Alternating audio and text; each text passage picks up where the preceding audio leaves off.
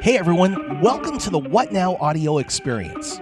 These episodes are my way of giving you that real, raw, authentic look into business and what it actually sounds like. Some of these conversations are recorded in a studio, some are on the red carpet, and some are with my friends over at dinner, so the audio may be a little rough. But what really stands out to me are some of the behind-the-scenes conversations that take place when the camera is turned off, because they provide so much value from people who are living and breathing business every single day. That's what I wanted to do. Bring you something that represents what business actually is, not just what you see on social media. No fake gurus. And by the way, if you need more help with your business, please visit the What Now Academy at www.whatnow.academy. There, you'll learn what to do now and what's coming next to build a great business. Be sure to connect with me on social media at Scott Duffy Media across all channels, or visit my website at www.scottduffy.com. Let's do this. On this episode of the What Now audio experience, my special guest is Jesse Itzler. I freaking love Jesse. Jesse is an entrepreneur. He's an author. He's a rapper. He's the co-founder of Marquis Jets, one of the largest private jet car companies in the world. That's how he and I met.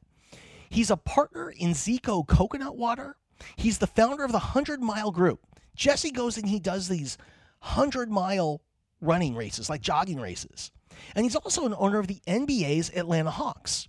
Now, when he's not doing business, he's not doing all this cool stuff, he's married to Sara Blakely. Sarah's the founder of Spanx and the youngest self-made female billionaire in the United States.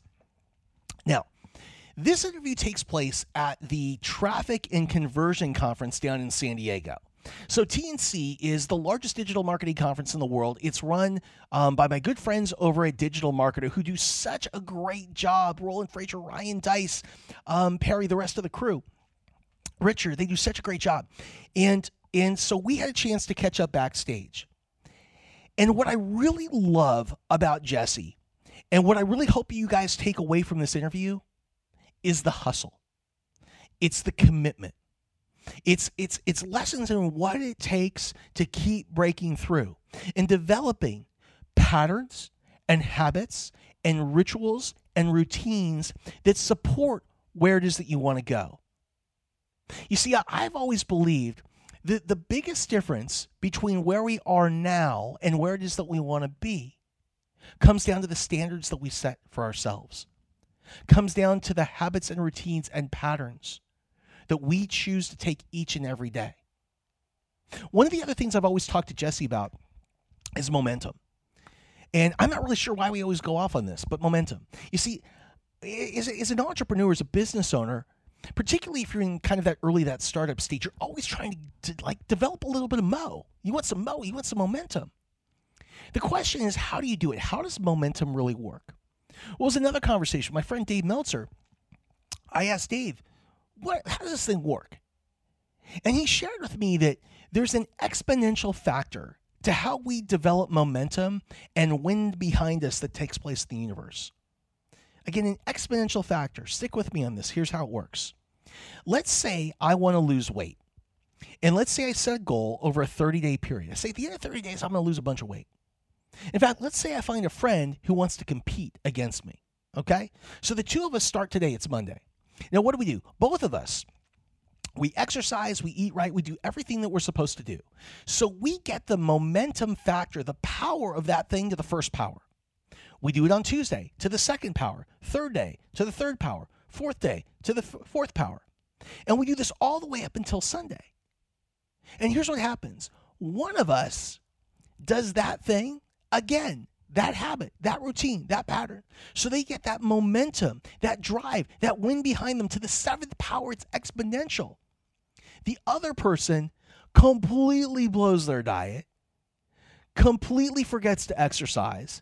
And so on Monday, they have to start over. Now, fast forward to the end of the month. One of the two people loses 10 pounds and the other loses 1. What's the difference? The person who lost 10 pounds got the power, the momentum, the exponential force behind them by doing what it was supposed to do, they were supposed to do each and every day. They got that thing to the 30th power. The other person had to start over at 1 every single Monday. Does that make sense? Now, the reason I mention this is as it relates to developing momentum, what I've learned is I would rather do one thing for 5 minutes every single day than for 5 hours every single Sunday. That's not how you do it. And again, that's just something that has kind of come up in our conversations. I don't know why when I've been around Jesse is momentum. And so I wanted to share that with all of you guys. I really hope that you enjoy this episode. I always take so much away. And let's dig in. Hi, my name is Scott Duffy with Entrepreneur Magazine, and I am in Los Angeles, California at the Content and Commerce event put on by Digital Marketer. We're here at LA Live, across the street from Staples Center, Nokia, or Microsoft Theater right next door, and I'm here with my man, Jesse Itzler, who I just love. Jesse, we know each other a long time. Jesse, we're both big basketball fans. Jesse is an owner of the Atlanta Hawks, one of the founders of Marquee Jets, Zico, Coconut Water. But it all started for you in the music business. Yeah, I bring that up. Yeah. So share with us, all of us entrepreneurs, kind of your path in the music business and the hustle that it took in order for you to get where you got. Sure. Yeah. Pass the mic? Yeah. Okay, cool. Well, it's funny you should bring it up because I don't really believe in resumes in the traditional sense. I believe in life resumes and building a life resume. But since you brought it up, I'll take you back to my music days. I started out at a very non-traditional journey as an entrepreneur. I started out in the music business. This is going to sound like a crazy shock, but as a rapper, I was signed to a label not far from here called Delicious Vinyl. And Delicious Vinyl had 2 monster acts at the time. They had a guy named Tone Loc, who sang Wild Thing and Funky Cold Medina, and Young MC, who sang Bust a Move. I was signed to that label, and I thought that would be it. You know, they had these monster acts, and I was just going to make millions of dollars on their label. But of course, that didn't happen, and I didn't get picked up for a second album.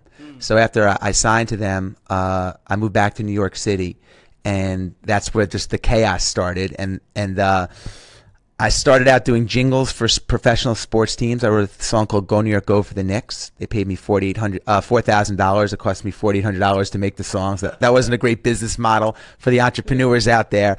But But you did something with it. I did, because every team that came into Madison Square Garden said, "Why don't we have a theme song?" And I would have, thinking back, I would have paid the Knicks to do the song, because now all of a sudden everyone's coming in and the Knicks like, "Oh, this guy Jesse did it." So I built a business doing professional theme songs for professional sports teams, and ultimately sold that to a public company called SFX. And the owner of SFX had a timeshare on a private jet. And as a guest on a private jet one day, first I was like, people fly like this? I want to fly like this, which was the start of an idea that my partner and I had for a company called Marquee Jet. And we came up with a prepaid jet card on the NetJet fleet that would give anyone who wanted to fly on their own plane all the benefits of owning a private jet without having to actually own it. So the planes would be available on real short notice. And we built that company up into $5 billion in sales, and we sold it to Berkshire Hathaway, Warren Buffett's NetJets. And then I got into Coconut Water. I'm a big runner. Run a bunch of ultra marathons, and when I was training for a 100-mile race. So an ultra marathon, just so people know, an ultra marathon, you're talking 100-mile. By the way, you look good with that. Yeah. It's all on the wrist. It's on the wrist. An ultra marathon is 100 miles plus. Yeah, I mean, technically it's anything greater than 26.2, a marathon. But I think if you were to ask an ultra marathoner, they would say it's a 100-miler. At least I do. So yeah, I ran 100 miles. I discovered coconut water during my training, and I partnered with a company called Zico, Z-I-C-O, which we sold to Coca-Cola. And as you mentioned, my wife and I are partners in the Atlanta Hawks, and it's been a wild ride. Mm-hmm.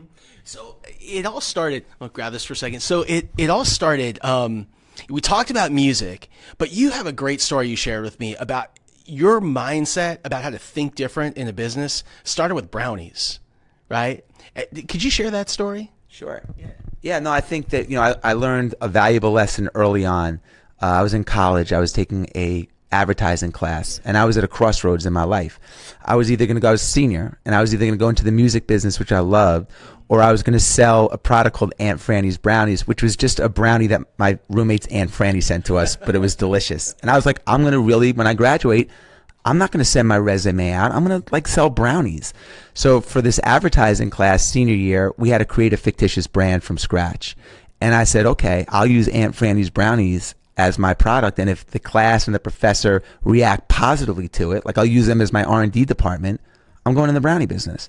So the way the final exam was organized, everyone had a hand in their presentation, which was an advertising campaign and slogan and packaging and mission statement. But 5 people were going to get picked to do the presentation orally. So and randomly out of a hat. So when we went into class, the professor asked everyone to write their name on a piece of paper and put it in a hat, and he would pick out the 5 names. So the guy sitting next to me was a real jerk for a long time. I didn't get along with him, so I took 20 pieces of paper and I wrote his name on it. I stuffed it in. I was like, Ronnie, Ronnie, Ronnie, Ronnie, Ronnie. And when the professor picked out the first name out of the hat, it was mine. Ronnie did the same thing. Wow. So I started pitching my product, and shortly into my presentation, the professor completely cut me off. And he said, look, I want to know what's your point of differentiation. And I said, well, I'm a home-baked brownie, and I could be gluten-free if you like. I don't really have a point of differentiation. I'm a brownie, and I taste good. And he it was like almost in slow motion and echoing in my brain. He was like, if you want to come out from this school into this big world where there's 7 billion people competitively trying to launch products, whatever it is you do, it better be a much different brownie. And from then on, it really taught me that no matter what I was doing, I wanted to do it through the lens of, if nobody taught me how to do it, how would I do it? How could I be different? How could I? And for a lot of people, that's a deterrent. And there's a lot of entrepreneurs, but for a lot of people, that could be scary. It shatters dreams. I always wanted to be, a fashion designer, but I didn't go to school for that. I always wanted to be in the music business, but I'd never really been in a studio. And people get discouraged. But for me, it was a blessing because it guaranteed that I would do things differently and get different results and stand out. So that's sort of been my thing all along. Okay, I'm going to launch this. Everyone else is going this way. How can I go this way? But not just to go this way, just to go this way. How can I go this way with purpose and meaning to attract, quick attention? Sure. And one of the things that I think, we all face as entrepreneurs is we've got to do the work, right? Sometimes, just showing up is what it really takes. And one of the things that I love is how you actually got your deal with your record label and how you really worked hard and you just made things happen. Could you share that story? Yeah, no, I went the traditional route before I went the brownie route. Yeah. I sent out CD, instrumentals and, demo tapes and my CD everywhere and wrote letters and, knocked on doors, and that didn't get me anywhere. And I kind of fluked into, I created my own luck and I really capitalized on the luck, but it was just a really unusual situation. I was at a recording studio, and the session before I came in, a guy named Dana Dane, who was a famous hip-hop pioneer in the 80s, left an advanced cassette of his second album. His first album was a massive hit, but no one heard his second album. He just finished it, and he left the copy of the cassette on the mix board. So I borrowed it, and I wanted to hear it. And I was like, I'll just return it the next session. And on my way out to L.A. to visit a friend, I read on the plane that the owner of Delicious Vinyl, his favorite artist was Dana Dane. So when I landed, I cold called the label, which is a big theme in my life. If I want to get something or meet somebody or whatever, it's just boom, boom, boom, cold call him. And I got all the way up to his assistant, and I must have, maybe my New York accent confused her or whatever, the New York LA thing. She didn't really know. She put me on hold, and she came back on the phone, and she said, Dana, if you can be here at 2:00, Mike would love to meet you. He loves you. Dana will be there at 2:00. Dana's a black guy from Brooklyn, gold teeth. So I showed up, and I'm waiting in the office, and no agenda other than I just got to get my darn thing played, man. Yeah, I'm 21 years old, and when you're an entrepreneur, sometimes you don't think through the consequences. And the consequences didn't matter. I needed a record deal. I needed to eat. So he came in, the owner of the record company, said, "Who are you?" And I said, I work with Dana, same studio. I just started confusing him. And he said, "What do you do?" And I said, "I rap." And he was like, "That's impossible." And I said, "Well, can I put my cassette in while we wait for Dana?" He said, "Sure." And I played this song I had and on my demo and got the deal. But what's interesting about that is, you mentioned like hustling and getting in the room and this and that. What I found is since then, and just as the world has evolved into email, that so many entrepreneurs and so many people that want to get a result don't know how to send an email. So, I mean, I get bombarded with, investment requests, or can you help me, or can I pick your brain? And there's nothing catchy in the subject. The emails are really long. There's no what's in it for me. And it's just like, it's amazing that there's actually an art of getting your foot in the door and figuring the rest out later.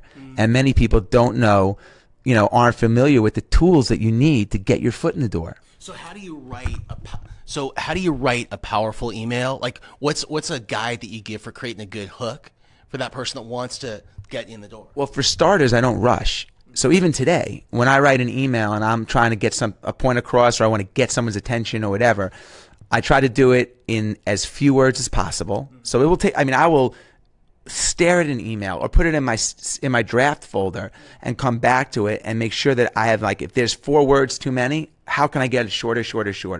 What's my headline that's going to lure that person in to make them want to open that, he or she open that and react to it? And then also, is it a two-way email? If someone says, "I just want to, hey Scott, I just want to sit with you and pick. I don't want any money. I don't want you to invest any money. I just want to sit with you for 15 minutes." That is money. That's my most valuable asset, is my time. Well, why would I do that? I want to help you. Of course, people want to help each other, but you have to really position it in a way like in a sentence or two or less. What's in it for you? Why am I going to help you? Why is it important that we meet? And it is an art to that, and it takes time. But those big long emails that are long-winded, and the last sentence, delete. Yeah. Delete. Yeah. I used to. I remember when I was in my 20s, I worked for a person at one of the big sports networks, and we were at the Super Bowl, and he took out his phone. And he said to me, just watch what I'm going to do. And he was talking about the power of creating a short but impactful message. And if there was an email that came through where he had to scroll down, he'd hit delete. If the message is over 30 seconds, he hit delete. And so it's so important, right? Now, when you were at Marquis Jets, one of the things that I thought was so amazing is how fast you guys rose to $100 million in sales. And I think that I had heard, this may be incorrect, but I think that I had heard at one point that you guys were one of the fastest, if not the fastest company to get to $100 million in sales in the U.S. How did you guys do it? Well, first of all, we sold a high-ticket item. So we sold our average cost per customer was about $250,000 over the course of a year of actual purchase flight time. So what was interesting about that is, I love businesses that require fewer customers that pay more money for a product or service. So for example, at Marquis Jet, at $250,000, we knew that if we had 4,000 customers, we'd be $1 billion company. So we just did from there. It was just like, okay, all hands on deck. Let's get the 4,000 customers. Let's get them. Whereas opposed to Zico, we just sell $50,000, $100,000, $2 bottles of coconut water a week. And if 20,000 people fell off, we'd have find 20,000 more people that week. Right. So I love the business model, but we did it by, I think, 3 things. One is, this is going to sound crazy, but we cared the most. We really overserviced our customers, which created a big word of mouth, friend to friend advertising and marketing campaign. The other thing is, we had the ability to invite people. If you had a Jet card and you had 7 empty seats, you'd probably take some friends to the football game with you. So we had constant exposure. We were our own pipeline for leads, and we were also on The Apprentice. We took a risk. We were on the 2nd episode ever of The Apprentice before it ever came out. So we didn't know if it would be successful, what it was, and our episode did really, really well. So the challenge was the contestants on the Apprentice had to come in and create an ad campaign for us. So we got that built-in exposure. But we worked hard to get that and other opportunities like that. Interesting. 2 more questions. Yeah. The first question is, I know at Marquis you had partners, and I would imagine in other businesses you've had partners as well. What are some of the keys that an entrepreneur should be thinking about if they're considering bringing a business partner into their company or starting a new company with partners? Partners are great, but partners also can be challenging. And I think the most important thing is to think through everything before you enter into a partnership. You know, not just, oh, we've been friends from high school, because when the chips are purple, friendships change. And you want to make sure everything is spelled out for good days and bad days. You want to define your roles. You don't want two people in writing, but also just like, you know, you want to make sure that you guys play different positions. Two shortstops on a team, only one can play. You want to make sure that you have different roles, and that's defined. And you just want to make sure that you're aligned in your long-term goals. Because you might say like, okay, my vision is we're going to build this and sell this in 5 years. And your partner might be like, I love coming to work every day. I don't want to sell this in 5 years. This is my platform. This is my identity. So you just want to be really, really open. And I think, you know, look, people change. So if you have a healthy business that lasts for years, I'm sure you're a little bit different than you were when you were 21 years old. I think I am. So you just want to make sure that the communication is always there. That's always been, I think, a big challenge, because as you grow and build, you know, it's hard to say, okay, this is to be open on, not unintentionally, but just to communicate everything that's going on real time. Sure. When you moved from music to private jets to coconut water, I know there's a lot of entrepreneurs out there that think that they can seamlessly take one success that they've had in one industry and move into another. What do you need to think about if you're moving from one space to another? How do you do that? Well, first of all, I've had plenty of egg on my face too. So I mean, every transition hasn't been smooth. I've had plenty of, you know, losses, and I've made plenty of mistakes. I think that the characteristics are the same. I think you have to become an expert in the category. You have to be really well versed. You know, a lot of the traits are the same. I mean, but it gets easier because as you get older, and as you've had success, you have momentum. You have a network. You have, you know, it's easier to pick up your emails. Don't have to be as sharp as they were to get people as attention. But that momentum is so critical and makes it a lot easier. But like I said, you have to become an expert. You know, you really, I think in anything, I mean, that's kind of obvious, but a lot of people just assume I've done this before, I can get by. But no, I mean, you have to think ahead. You know, you have to still be a visionary, and you have to build the right team, hire your weaknesses, and, you know, and build a new team around whatever it is that you're doing. Awesome. And my last question for you today is, what are you most passionate about today? Or are there any causes that you'd like to share with us? And how could we get in touch with you? Sure. So I have a Facebook group that I'm passionate about, outside of my kids and my family and the Hawks. I have a Facebook group that I'm really proud of. It's called the We Do Hard Stuff. And every month I post a physical challenge. I'm very into fitness and wellness. And for anybody that completes the challenge, we pick a charity each month, a different charity. I donate $100 to the charity of the month. And this started with 3 people in the beginning of January. I'm like, anybody who wants to do 2,000 push-ups, burpees, sit-ups, squats this month, I'll donate $100 to the Special Operations Warrior Foundation. We ended up, you know, $125,000 later. Wow. 9 months later, we have tens of thousands of people in the group, and we've raised, you know, a tremendous amount of money. So I'm very passionate about that, and just I call it philanthropy. That's on Facebook. On Facebook, yeah. Group is We Do Hard Stuff. We Do Hard Stuff. Because I think that, you know, like I said, I'm a runner. That big physical challenges really translate into all the areas of your life. So that's what I'm encouraging people to do. Awesome, cool. Well, for all of you who are watching on Entrepreneur, I want to thank my buddy Jesse Itzler, and I want to think, it's cool, yeah, right? This is unbelievable. You know, so here's the thing, right? Sometimes it's just about showing up, right? And in a content kind of world today, we're always producing content. This microphone is fantastic because it actually connects directly into the iPhone. So it makes, you know, what used to be so difficult so simple. I want to start interviewing people. I want to walk around. You have this ability to walk. You should be live all the time. Well, we try. Yeah, we should constantly be live. You have this.